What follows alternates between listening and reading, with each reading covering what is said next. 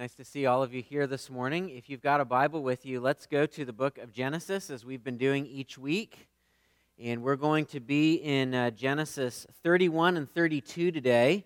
What we're really going to be doing is driving towards an event that happens near the end of chapter 32. And so I will be summarizing some things leading up to that point. But those are the two chapters that are going to encompass the things that we're going to think about this morning. If you're here this morning and you don't have a Bible, there are Bibles in the chair racks there in front of you if you want to grab one of those.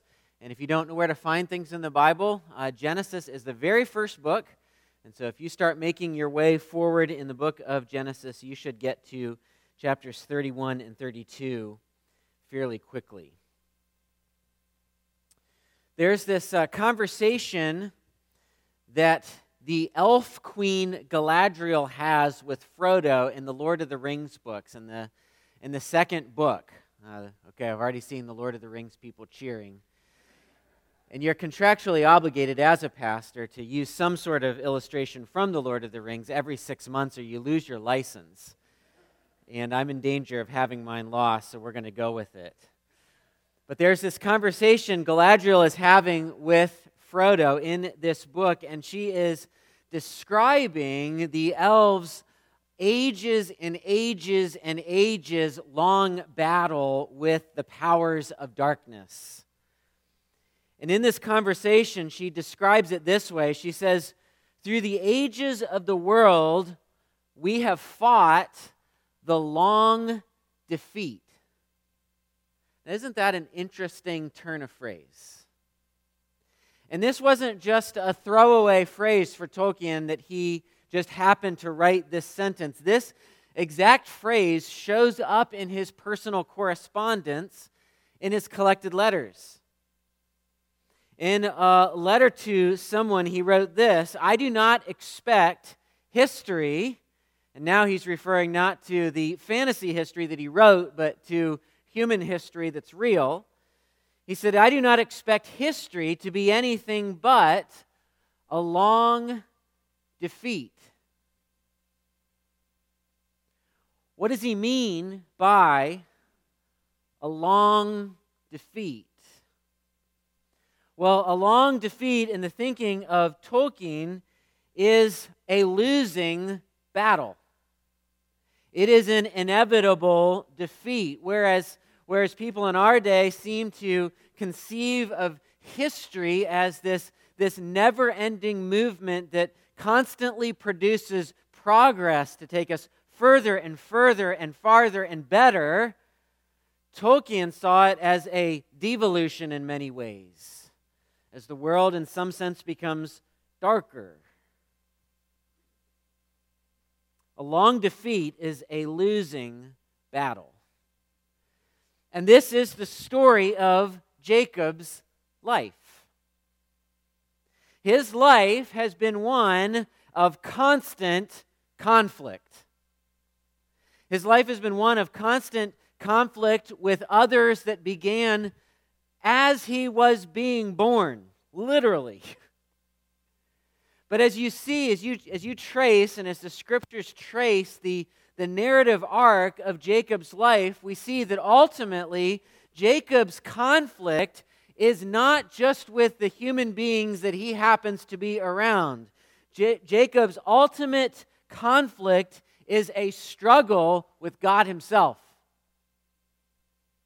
And this struggle with God that Jacob is experiencing is, in the words of Tolkien, a long defeat.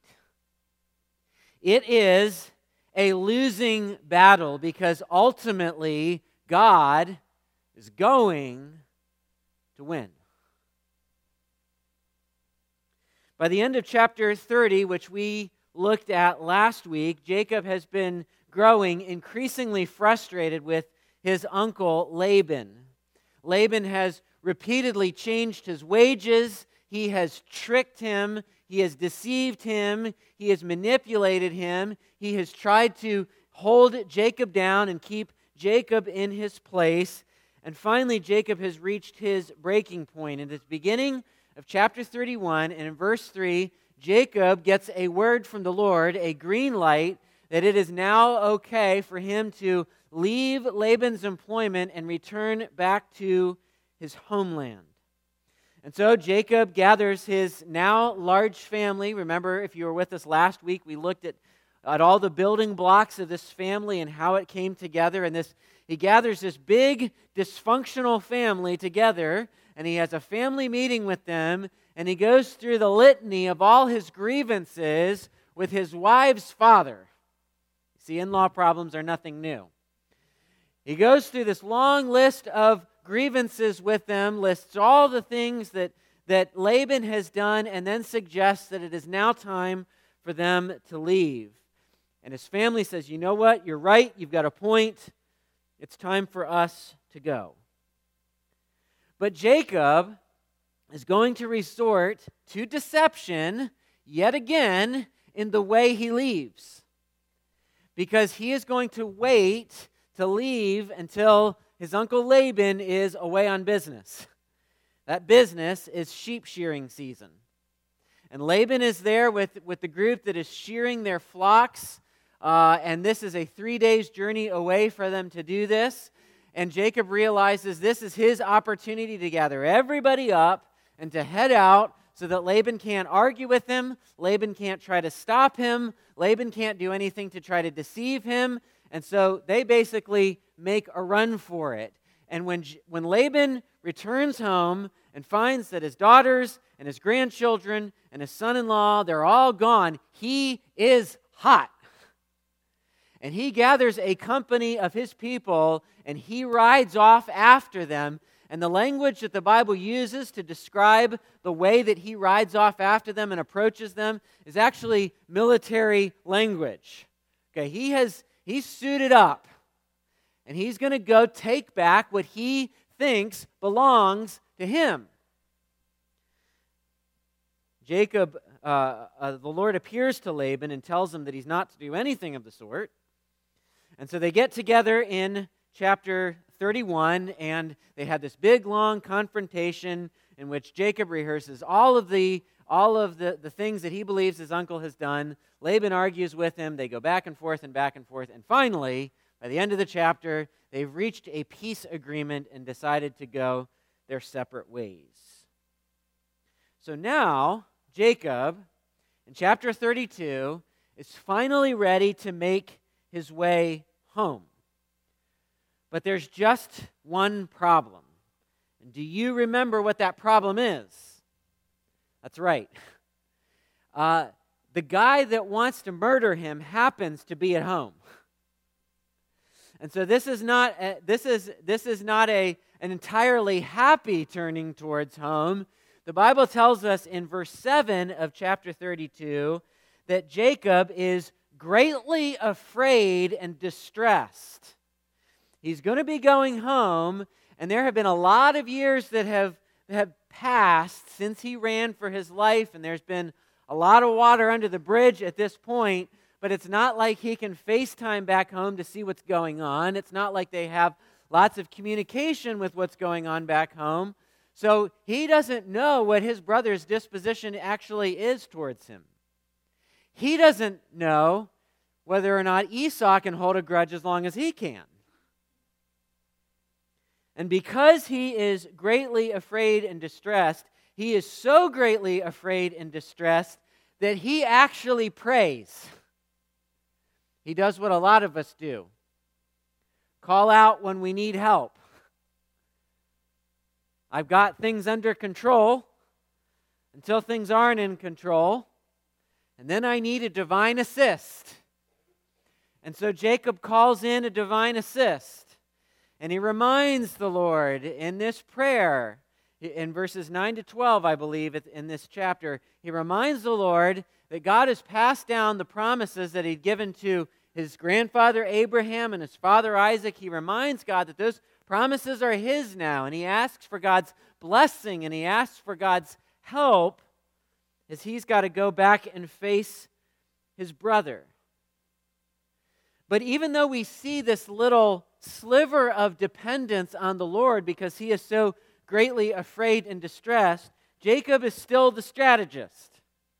And the chapter tells us that while he's praying, he's also doing all sorts of other maneuvers to make sure that he minimizes any losses that he might experience. And so one of the things that he does is he divides his family up into two companies so that if Esau decides to attack one of the companies, he can still make a run for it and save half his family. The other thing that he does is he divides up this enormous gift of livestock, which is the wealth and trade of the day. He divides up this enormous gift of livestock to give to Esau, and he divides it into three waves, so that as they're approaching home, Esau receives the first wave of gifts. And then maybe he receives the second wave of gifts. And then he receives the third wave of gifts. And by the time he actually meets his lousy brother, maybe those gifts will have softened him up a little bit.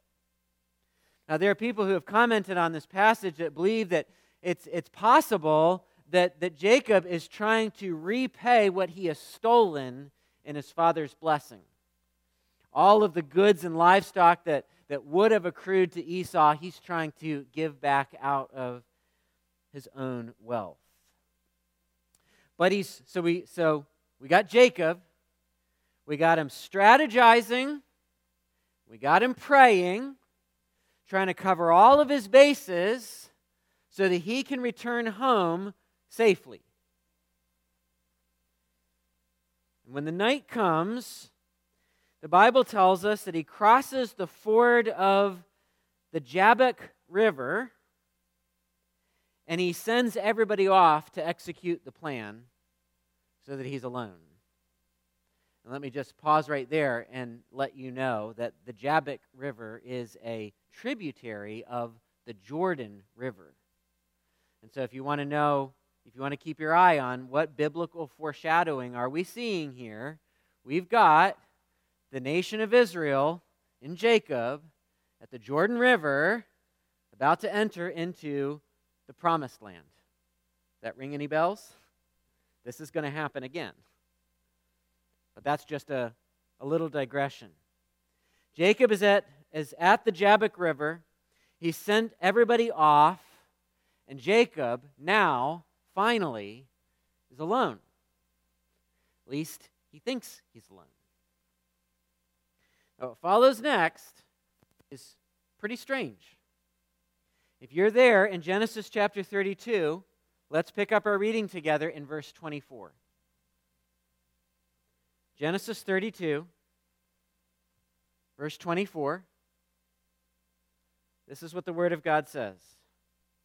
And Jacob was left alone. And a man wrestled with him until the breaking of the day. When the man saw that he did not prevail against Jacob, he touched his hip socket, and Jacob's hip was put out of joint as he wrestled with him. Then he said, "Let me go, for the day has broken." But Jacob said, "I will not let you go unless you bless me." And he said to him, "What is your name?" And he said, "Jacob." Then he said, "Your name shall no longer be called Jacob, but Israel, for you have striven with God, you've wrestled with God and with men, and have prevailed." Then Jacob asked him, "Please tell me your name." But he said, "Why is it that you ask my name?" And there he blessed him. So Jacob called the name of the place Peniel. Whenever you see that word El, it's the Hebrew word for God. We saw that word Bethel, house of God. Peniel means face of God. Jacob called the name of the place Peniel, saying, "For I have seen God face to face, and yet my life has been delivered." The sun rose upon him as he passed Peniel, limping because of his hip. Therefore, to this day, the people of Israel do not eat the sinew of the thigh that is on the hip socket, because he touched the socket of Jacob's hip on the sinew of the thigh. There you go. the story is told so briefly that you walk out of that story oftentimes having more questions than answers. I mean, when you think about this wrestling, Jacob has a wrestling match, and there are hardly any details given. Like, where did this guy, I want to know, well, where did this guy come from, and how did this start? Did he come up from behind? Was he approaching? What is Jacob thinking? Is he thinking this is somebody coming from Esau? What is going on here? The Bible does not answer any of those questions. What we can say for sure is that even though Jacob is wrestling with a man, ultimately he is wrestling with God.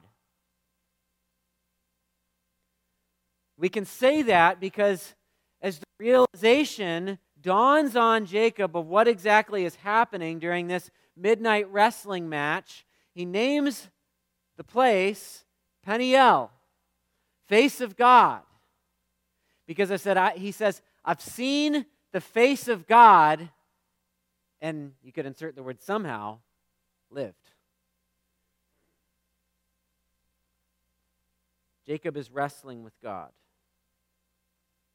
Another thing that we can say with pretty good certainty is that we know that even though Jacob is more than a match for this man in the fight, he's really no match. I mean, as you're reading through this, it's using the language of talking about Jacob prevailing. But remember, we know he's wrestling with God. The God who has to stoop to see the tower that they're building to heaven. The God who is able to fill the earth with a flood. The God who could have appeared in any form he wanted to wrestle with Jacob. God could have appeared in the form that's more closely resembling the rock. But he doesn't do that. He's wrestling with a normal-sized person. What we see here is God letting Jacob wrestle with him. And we see that when it's time for the fight to be over, the only thing that this man has to do in this wrestling match is just touch his hip to dislocate him. So you tell me who's more powerful in this situation. This was never really a fight. But what we see now when Jacob's hip is touched and it's dislocated, we see a now broken Jacob holding on to this man for dear life and begging him for a blessing. And so the man asks Jacob his name. And we could miss details like this. But this man asking Jacob his name is not asking for his name because he wants to know, well, who have I been wrestling with? When the man asks Jacob his name, he's asking Jacob to say his name out loud. And what does Jacob's name mean? Well, it comes to mean deceiver. In fact, when he swindles Esau out of his father's blessing, remember what Esau said? Rightly, they've called you Jacob, for you're a deceiver. And so when the man asks Jacob for his name, he is not simply asking him to say the name that he is known by. What he is asking Jacob actually to do is to confess his nature.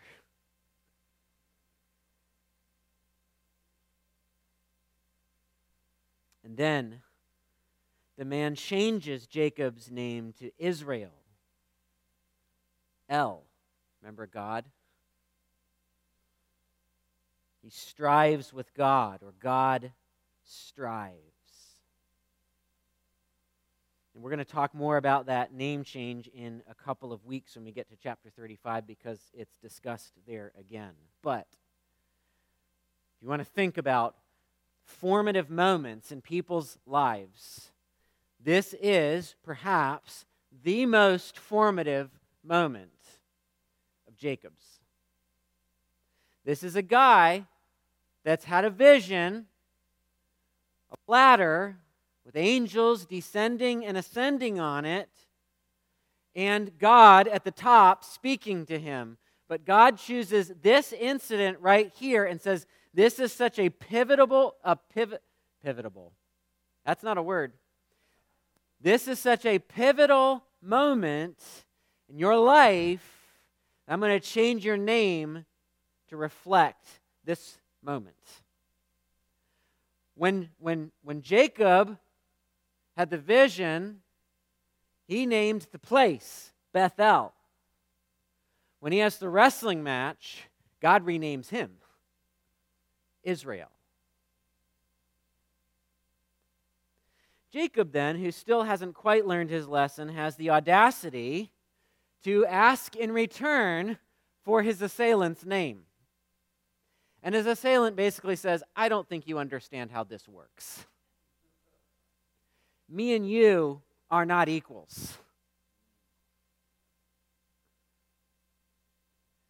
But the man does pronounce the blessing that Jacob had begged for. And again, Jacob calls this place the face of God, for I have seen God face to face. And somehow my life has been delivered. So, Jacob's been preparing to return home.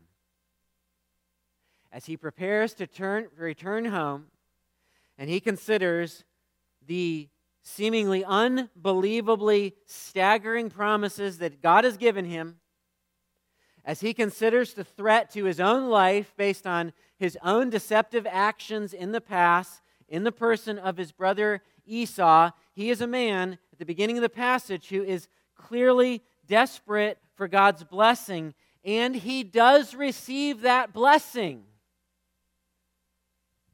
But first, he has to be broken.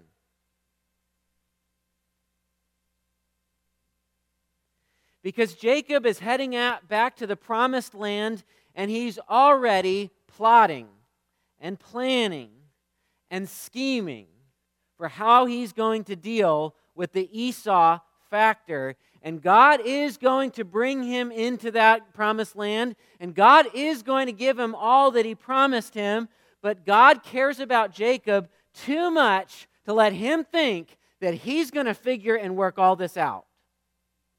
He has been doing that his whole life, and it ends here. God wants to break Jacob once and for all of his self-sufficiency. And as the sun rises that morning and Jacob finds himself alone, he continues on his journey, but he continues with a limp. A limp that he's going to carry throughout the rest of his days.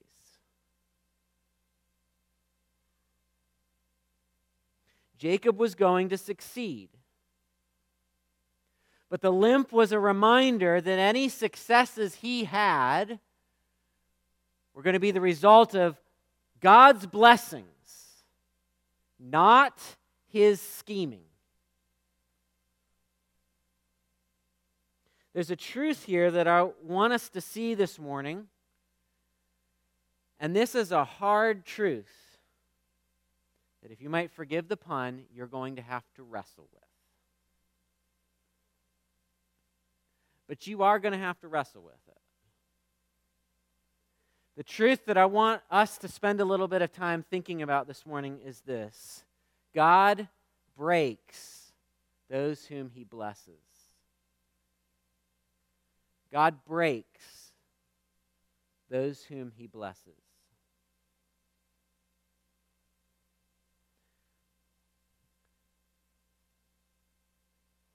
We, like Jacob, are on a journey with God.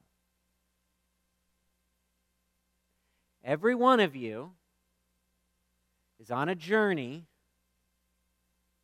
Your life is moving forward, and you're on that journey with God. Sometimes the New Testament talks about your walk. We talk about your walk with God. You and I are on a journey with God, and our lives are kind of like Jacob's in a lot of ways. Now, hopefully, nobody here can say, I too accidentally married the wrong person and found out 24 hours later. I hope you haven't had that experience. But I want you to think about the long, circuitous, twisting path that your life's journey has taken you on. You've been everywhere. You've had all kinds of experiences. There have been all kinds of twists and turns in your story with God. And some of those twists and turns have been favorable, and some of those twists and turns you have not been able to see as favorable. There have been places that you have been taken for years that you rather would not have been. There have been all sorts of things that you thought were going to work out in a particular way, and just at every turn, it didn't turn out the way you expected. We've got our vision for our life, right? You've got a vision for your life and the way you expect your life to go, or the way you hope your life is going to go. And what we want as Christian people is we've got this vision that we're working with for our life and where we want it to go. We want God's blessing on it. So we basically have determined the direction. This is how I would like things to play out, and I would very much like it, God, if you would step in and do your thing and put your blessing on it so that my life can go according to my expectations. But what ends up happening is that because we want God's blessing on our vision, we engage in this sometimes long, protracted wrestling match with God. And here's the funny thing. We actually think sometimes that we're winning.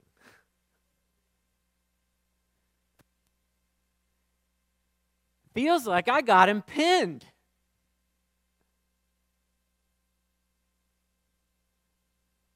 Because God lets us wrestle with Him. But what's really happening, if you belong to Christ, what's really happening in these situations is a long defeat. Do you remember what a long defeat is? It's a losing battle. Our fight with God for our way is a losing battle. God does intend to bless you. But when He blesses us, He often has to break us. That breaking is bringing us to the end of ourselves so that we can move forward on that journey with Him in a new and dependent and submitted and surrendered way. That's what I mean when I say that God breaks those whom He blesses. Jacob's literal wrestling with God is a metaphor for our own struggle in our journey with God.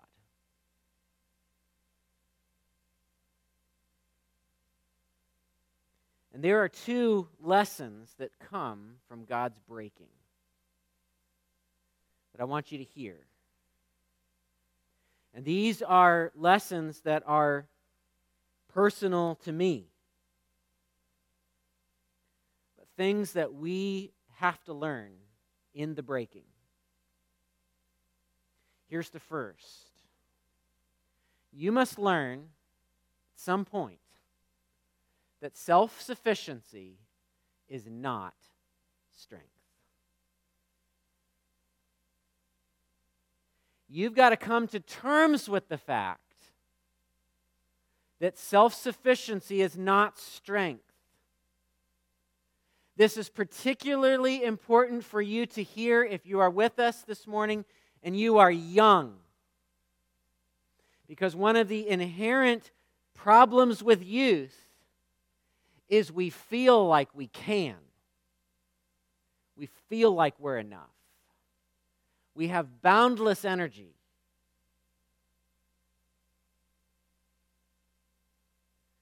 Jacob spent his whole life thinking that he was running the show. Everything that he has done up to this point is lying and manipulating to make his life happen. And there is example after example after example of it. And Jacob has gotten to the point in his life where he actually thinks that he's in charge.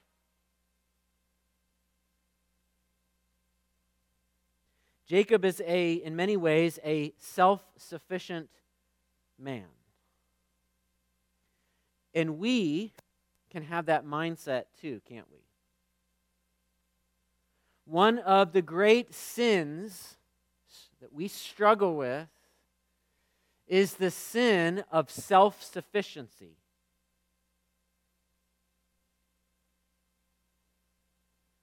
We actually believe that we're the ones quarterbacking our lives. We are Americans, after all, who have always believed that we have pulled ourselves up by our own bootstraps and that we've earned everything we have.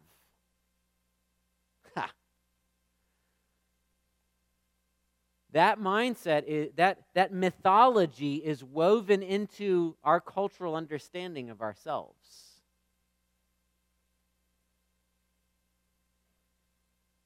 But what if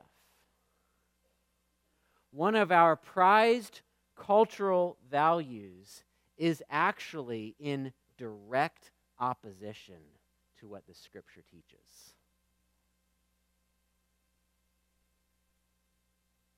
In 2 Corinthians chapter 3, the Bible gives a principle that is being applied to the preaching of the gospel, but this principle is true universally and can be applied to anything.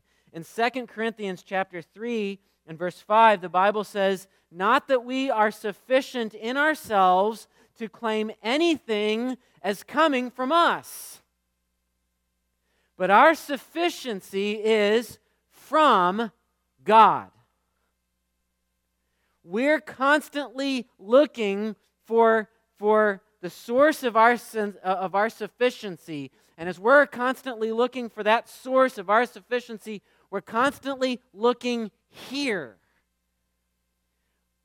But what we need is actually entirely outside of us.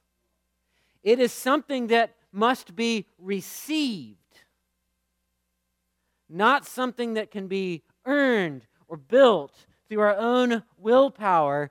And when God breaks us, when He brings us to that point where we see that we are not enough, He is not doing that because He is mean-spirited with us. He is breaking us from our delusions of self-sufficiency.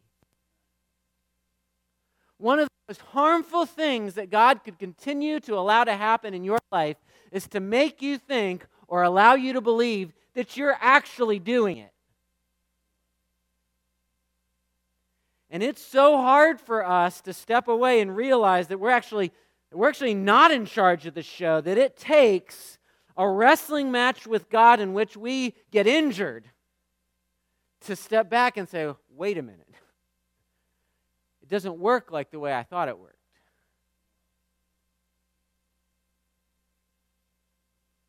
As you think about the story, it's kind of crazy to think that Jacob spent the whole night wrestling with God. Yet I bet there are people here this morning, and Jacob's got nothing on you. You spent weeks, months, years wrestling with him. Because you want to be in control.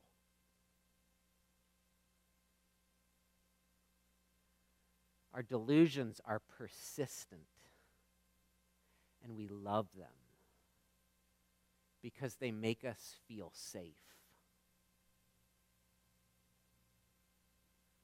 And so when God shatters our delusions, what He's really doing is shattering the illusion of safety to give us something more real.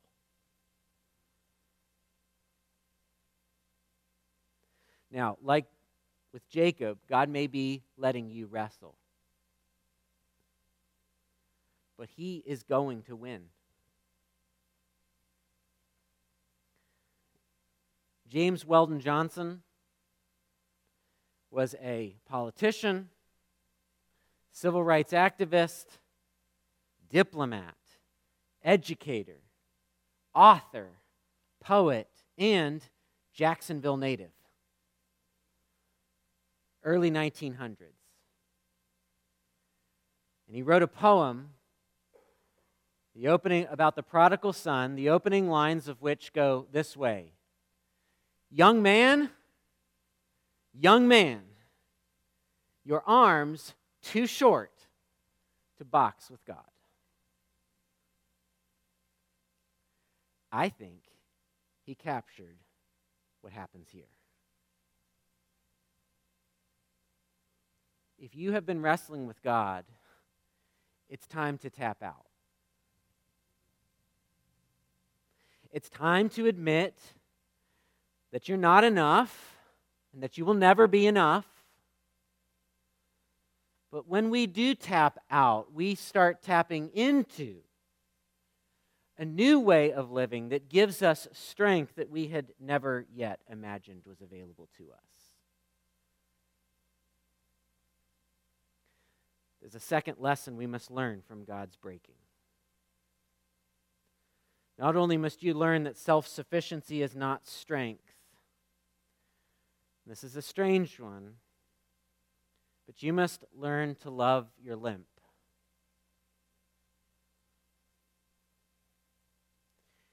Here's our problem. We all want God's blessing, right? I don't think anybody here would say, I don't want God's blessing on my life. We all want God's blessing. Our problem is that we want the blessing without the breaking. We all want to live the blessed life. We just don't want everything that comes with it. God, I want your hand on my life, but I want to determine when and how. And I want you to go with my plan about how this ought to look. But that's not how it works. When Jacob left the ring early that morning, he left with a limp, and he would have that limp the rest of his life as a reminder of that night. Many of us have a limp from wrestling with God in that journey. And here's how I'm going to define that limp. A limp is a limitation. Many of us have a limp, a limitation that prevents us from being everything that we think we could be. That limp could be a physical limitation. It could be a mental limitation. It could be an opportunity that others have had that you haven't. It could be your family upbringing. It could be a difficult experience that fundamentally changed you forever. I don't know what your limp is. I bet you do. I bet the very first thing that comes to your mind is in one of those categories. That thing is, if I didn't have this holding me back, I could be this. Now, let me be very clear. I am not suggesting that you need to learn to love the thing itself. Some of us have had tragic things done to us by others. What I am suggesting is that we learn to love the dependence our limitations create. And I know that sounds so incredibly against everything we've ever been told. But as hard as it might be to believe, that limitation can become your greatest source of strength if you stop fighting God over it.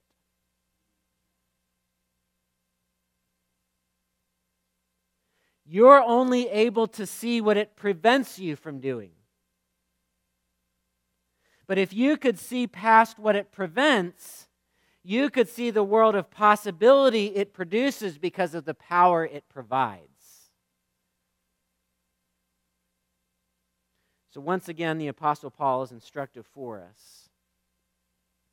There was something in the Apostle Paul's life that he refers to in 2 Corinthians as his thorn in the flesh. And many of people have tried to figure out or speculated on what this thorn in the flesh was. And God in His wisdom chose to not let us know what the thorn in the flesh was, so that it could stand for a whole host of things. And the Apostle Paul pleads with the Lord. It says, I pleaded with the Lord 3 times that He would remove this thorn from me. But the Apostle Paul is looking at this thorn. He's looking at this limitation that prevents him from doing what he would like to do. And I'm sure in his prayers to God, he's saying, Lord, if you would remove this, look what I could do. And God lovingly says, no. And we can't conceive of why God would lovingly say no with the limitations that He has placed in our lives as we beg for Him to remove them. And so we assume, well, God must be mad at me, or He must be a jerk, or whatever.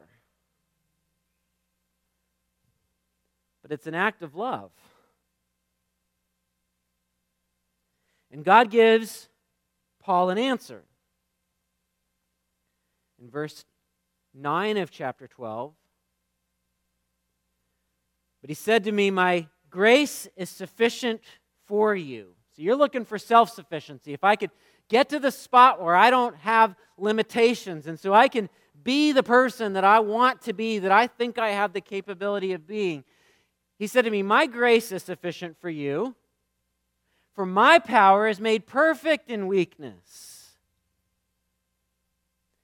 So Paul says, therefore I will boast the more gladly of my weaknesses, so that the power of Christ may rest upon me.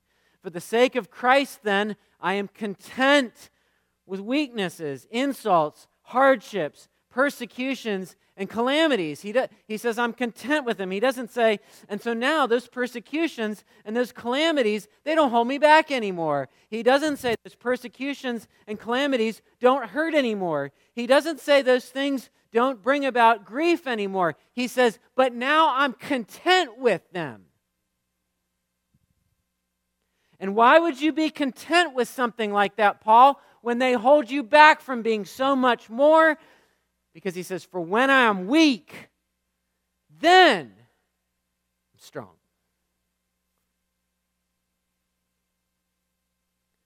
And this is the freedom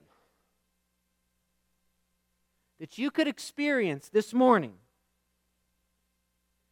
if you'd stop fighting for a minute and embrace the limp.